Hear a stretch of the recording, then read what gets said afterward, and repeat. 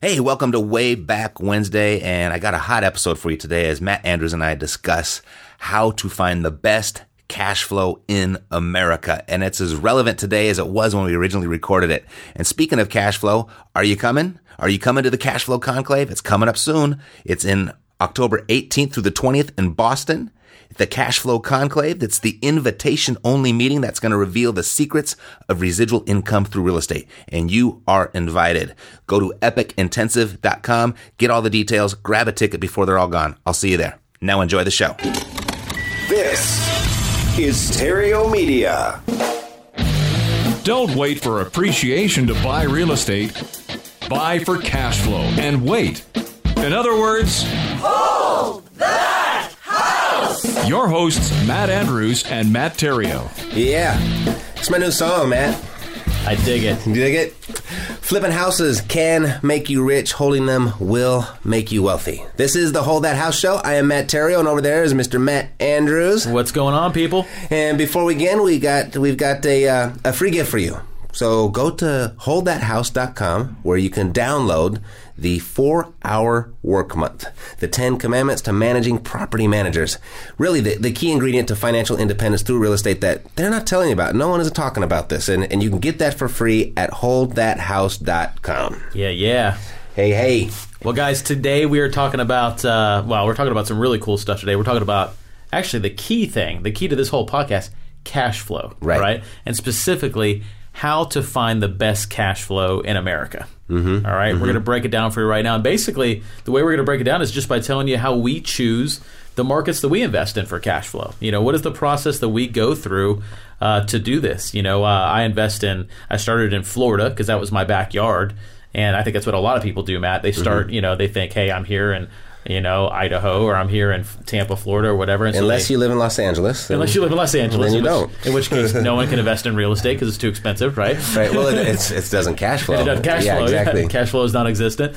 But, a lot of people think you kind of have to start somewhere close. You have to be in your backyard. You got to be able to drive by the property or whatever it is. And that's just not the case, is it? No, it's not. I mean, we talk about this a lot, Live where you want, invest where it makes sense. Absolutely. And you, Matt, more than really anybody I know, has reached out and explored a ton of different real estate markets looking for the kind of cash flow that you want for your personal portfolio and the kind of cash flow that you sell to other investors. So maybe you could just tell us, kind of what is your process starting out when you are moving into a market or first looking at a market?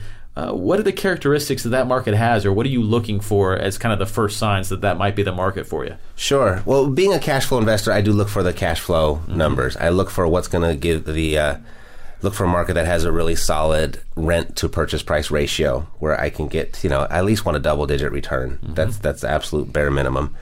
So you want at least a 10% return on that? Yeah. Okay. And it depends on how I acquire that. It depends also, I'll be flexible with my standards depending on what type of neighborhood it's in. Okay. And I can talk about that in a minute. But that's the first broad disqualifier, though. You want to make sure it's somewhere you could get double-digit cash flow. I'm addicted to my monthly paychecks. Yeah. And, the bigger the better, the more consistent the better, obviously. Sure. And so I look for those markets that can produce that for me without any real extraordinary effort on my part.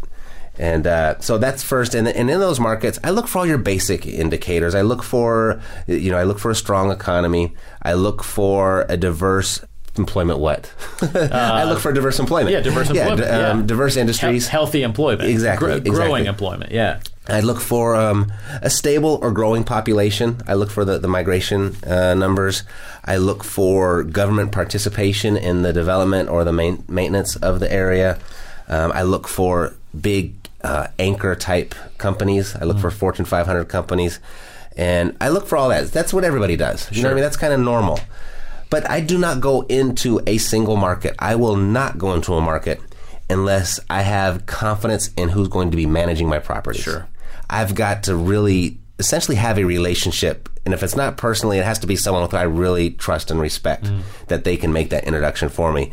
because we've talked about this in the past. I think it was just last week where we talked about, you could have the best house with the best numbers, and if you have bad property management, it doesn't matter. Yep. And I look at that same thing as far as the markets go. You can have the best economic indicators that give it a massive thumbs up for this market, and this is where it's all going to happen for you and happen the best.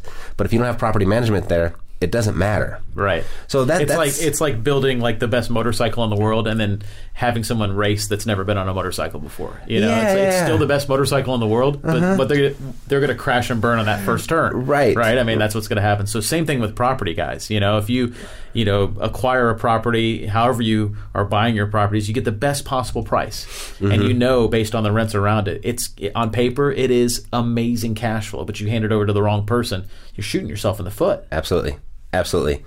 So that's the biggie. And kind of how I started was, I will belong to an educational network. They're no longer around, but there were 30,000 students from all over the country in this network, and I was blessed enough to be a part of that network at its peak and its height, and I was able to create a pretty solid network across the country, not just with property managers and realtors and contractors, but with fellow investors. And it started where I got my first deal, a group of deals from a distressed investor in just outside of Chicago. And I had no idea, being from California, I had no idea that houses could be sold for $30,000 or purchased for $30,000. I didn't know that in California either. Well, you can't do it in California. Right. But that really opened my world to a whole new realm of possibility, knowing that those types of properties existed. Sure. And they rented for $500-$600 a month. I mean, we're always here really focused in California on that 1% rule. Does it pass the 1% rule? Like, you can go in the Midwest and the South and you get that 2% rule. Yeah. Right? Nice. And this is so I'd never seen that before. And then from there, I got was referred to somebody down in Memphis where I bought my first 14 unit and had that management underway, and then noticed that, wow, the single families here produce the same ROI as my 14 unit. And so I went there, and then the demand through our turnkey operation over at Cashflow Savvy, we didn't have enough properties for the amount of buyers that we had. So we looked for another market. We started asking for other investors, and they referred us over to St. Louis and had very similar numbers, and we got assigned to property management there.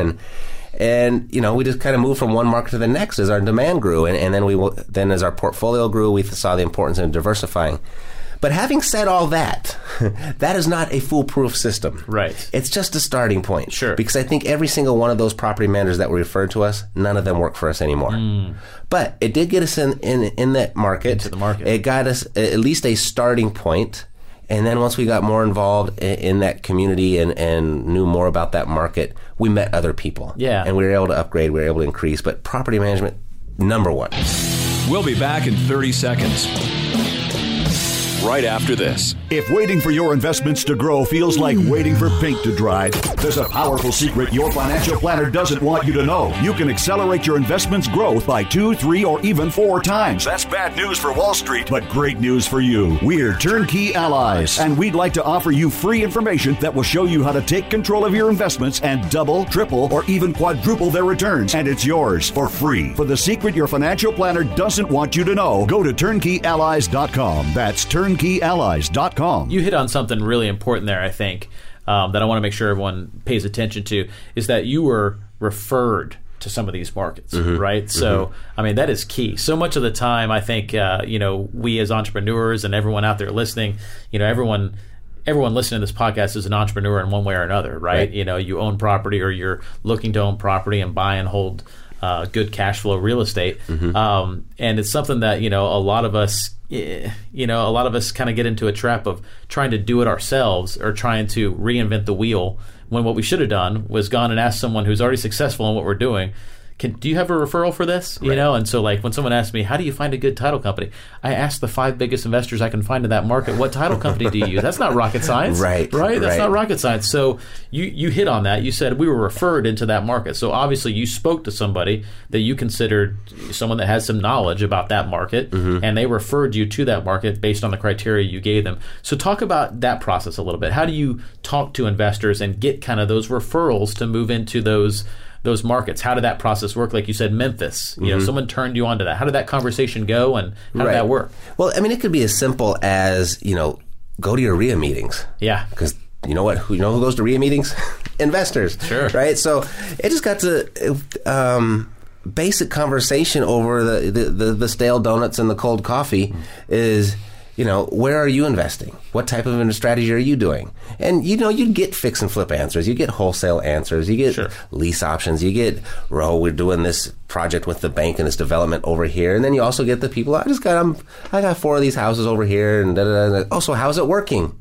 Like, I'm listening for people that are having a positive experience in the investing experience. And who have experience. Yes, period. For sure. Yeah, not listening to somebody that writes for a newspaper or some economist that's talking theory, somebody who Please don't listen to those people. Yeah, exactly. But that's a good point, though, right? Is that there's always 2 different sides to the coin. There's education that comes from people sitting at a desk looking at numbers, telling you what they think, and then there's education in real estate that comes from people that are doing it. Right. And you always want to get your information from the people that are doing it. Always. Right? Always. So you got a good referral to the Memphis, yes. And that led to others. Right. So right. Memphis, and then what were some of the St. Louis you said? St. Louis, Cleveland, Columbus, Kansas City, Indianapolis. We're now got 2 partners, one in Birmingham and one in Atlanta. So we're all over now. Yeah. and I'm in all of those places because I have solid property management. Right. And like I said, it's not a foolproof system. We had to, do some swapping out and hiring new people. In some cases, in some of our markets, we've had to fire multiple people. Yeah. But we're solid there now. Yeah. And now I'm in all of those markets. And when I do my marketing for actually looking for deals and looking for properties, it's just like my opportunities for opportunity are so much greater because I know in those multiple markets I can get all of those opportunities to perform. Sure, absolutely. And like we said, like so many beginning investors think they have to invest in their backyard. Well, what if your backyard is like the worst cash flow in America? Yeah, like Los Angeles, where I live. Right. Yeah, not good cash flow, exactly. Right? So for you to think that you have to do it in LA County or where, somewhere close by here, that's very prohibitive, right? There are real estate investors here that do different kinds of deals, but they're not the cash flow type opportunities that your business is based on, right? So you have to look outside of that. So that's a real impediment to beginning that or investors. Move. Right. Or not invest at all. Right. Like, those are my options. Exactly. So I'm addicted to the ocean. I love the sunshine. As much as I hate it, I do pay the California sunshine tax. It's very expensive. So I just have to... We got the sunshine in Florida too, Matt. Yeah, I know, with no tax. Exactly. Believe me, I've considered. You come visit anytime, buddy. I will. But moving out of Southern California just wasn't an option for me. Sure. I love the water. I love the climate. This is where I want to be. So I had to learn how to do it outside and in other markets. Right. And, people always ask, how do you do that? It's like, well, because I invest with people that I know. I have people that I know that work with me. Sure. And I found those people initially because they were referred by me or referred to me. Sure. And you have a process for it. So once you have an objective criteria for what a good cash flow market is for you, and then you went and do it, you went and did it in Memphis, then it was a natural step to, okay, now let's go to St. Louis. These fit the same criteria. So the same things that work here with some tweaks will work there, right? And then Indiana and some of these other markets that you're in. So once you have the process set, even though there are differences in those markets and there are differences in some of the acquisition strategies maybe, and differences maybe into some of the investors that you're selling to, the core is really the same, right? You're looking for the double-digit returns. You're looking for good, strong property management, right? And you're looking for a team of contractors and realtors and title companies that can kind of form the back end of your team to facilitate getting those deals closed. Correct. Right? Correct. Cool. So that being said, what are some of your favorite markets right now? Like where? I guess the way the question is, where are you having the most fun right now? Right? Yeah. Well, I just got back from Indianapolis. Okay. And that's a great little city. Yep. There's a really good mix of the cash flow numbers are good there, but you can also, there's a weird dynamic in many of the markets where, you can, tenants and property owners live in the same areas. So you could purchase a property for $50,000, $60,000, get it to rent-ready standards, and get $800-900 a month. But then in that same market, you can buy that same $50,000, $60,000 house and then really, improve it in a way that's a homeowner ready, I guess, and elevate the quality of the components, I guess you put in the property. Or fixtures is the word I was looking for. Yeah. And now you can sell it for $80,000, $90,000. right? But it doesn't make sense because it's not going to rent for that much more. Right. But you can sell it retail in a flip opportunity. So you got more exit strategy there. Absolutely. Just more options to you as an investor. If you decided, hey, you know what, I don't want to own this as a rental property anymore, you've got an option in a neighborhood like that to put some more improvements in and then sell it. Maybe even make a profit and then put it back into another buy and hold house. Absolutely. Right? Something like that. Absolutely. So that's really cool. And that also ups the attractiveness of that neighborhood for the renter, right? For sure. Because if a renter's moving into a neighborhood and they see that they're surrounded by some renters but also a lot of owners, that just makes that neighborhood better because obviously ownership mentality brings with it, a little bit more pride in keeping up the house and that type of thing. So it actually makes it a nicer rental neighborhood for your renters as well. Indeed. Yeah. So Indianapolis has that dynamic. I really like Cleveland. If you visit Cleveland recently, if you have visited, LeBron's there. LeBron is there. He raised property values by 20% the day he signed. I'm sure it was a good move. Yeah.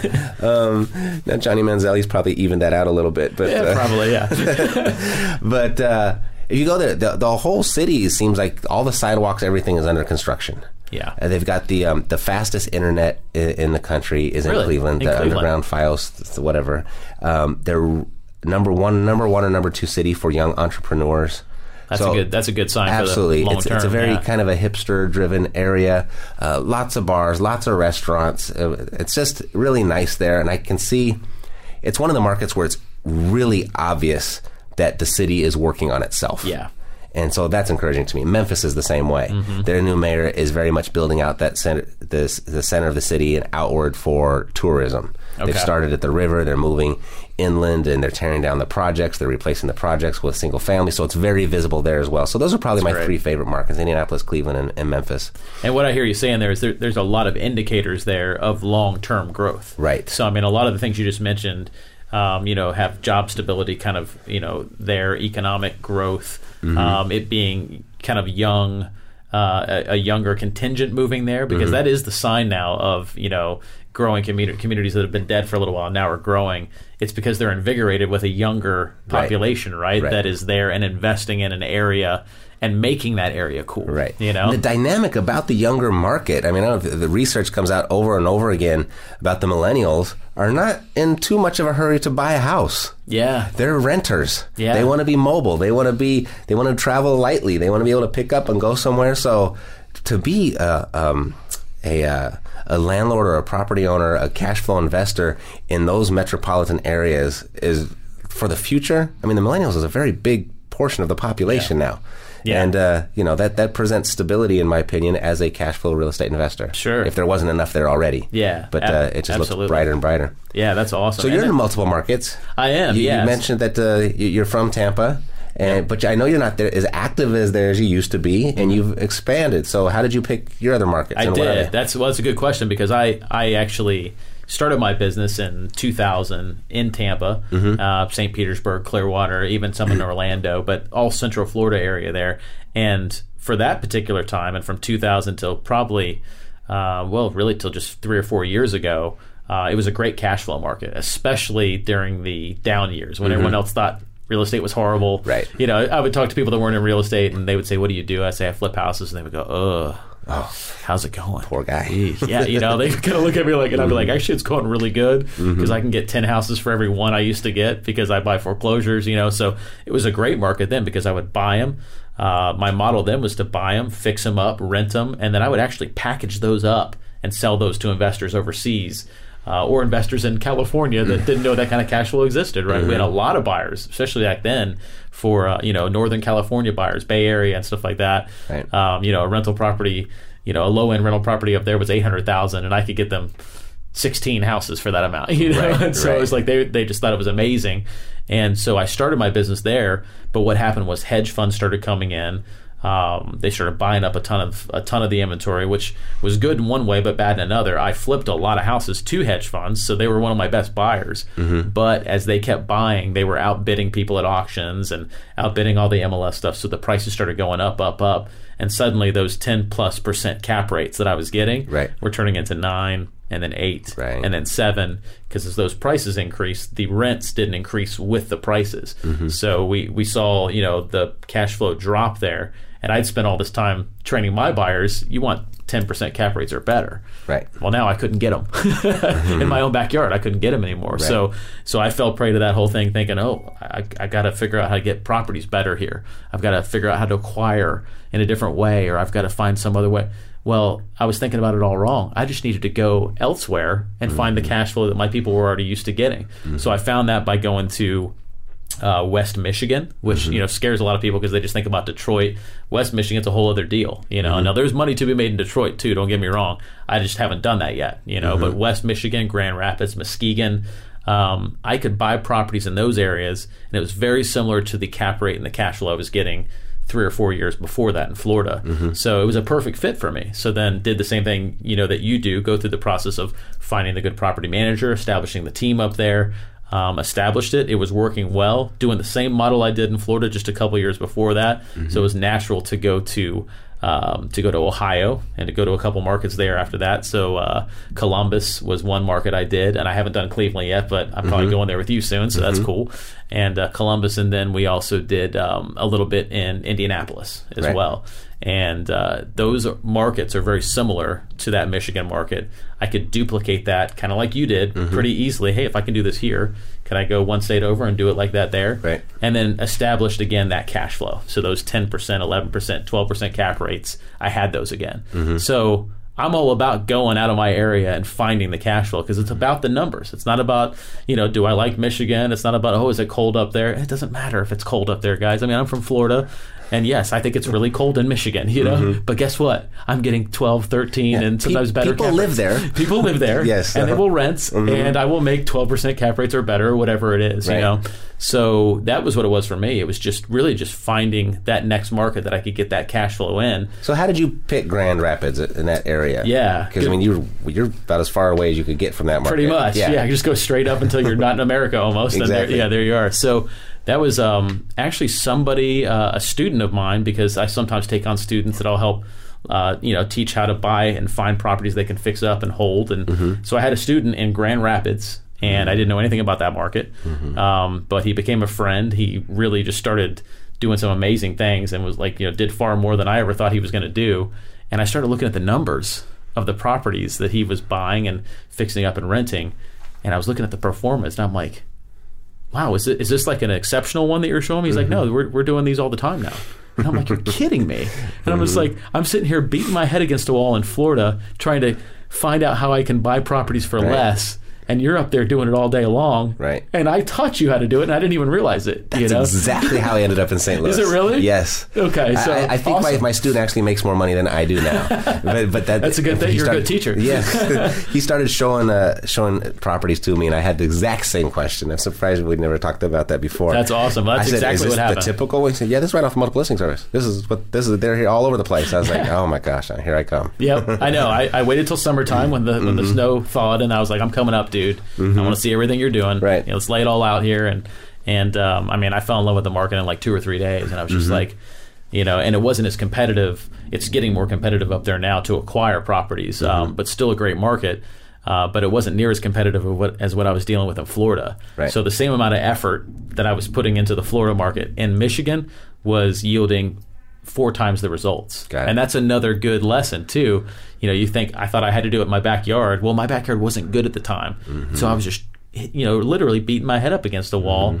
I went up, did the same thing in a different market that was the right market at the time. Right. And things really flowed really easily. So then it was just a process of creating my team, which, like what you were talking about, is key, right? Because it doesn't matter how good I'm buying them if I don't have a good manager and a good team behind them.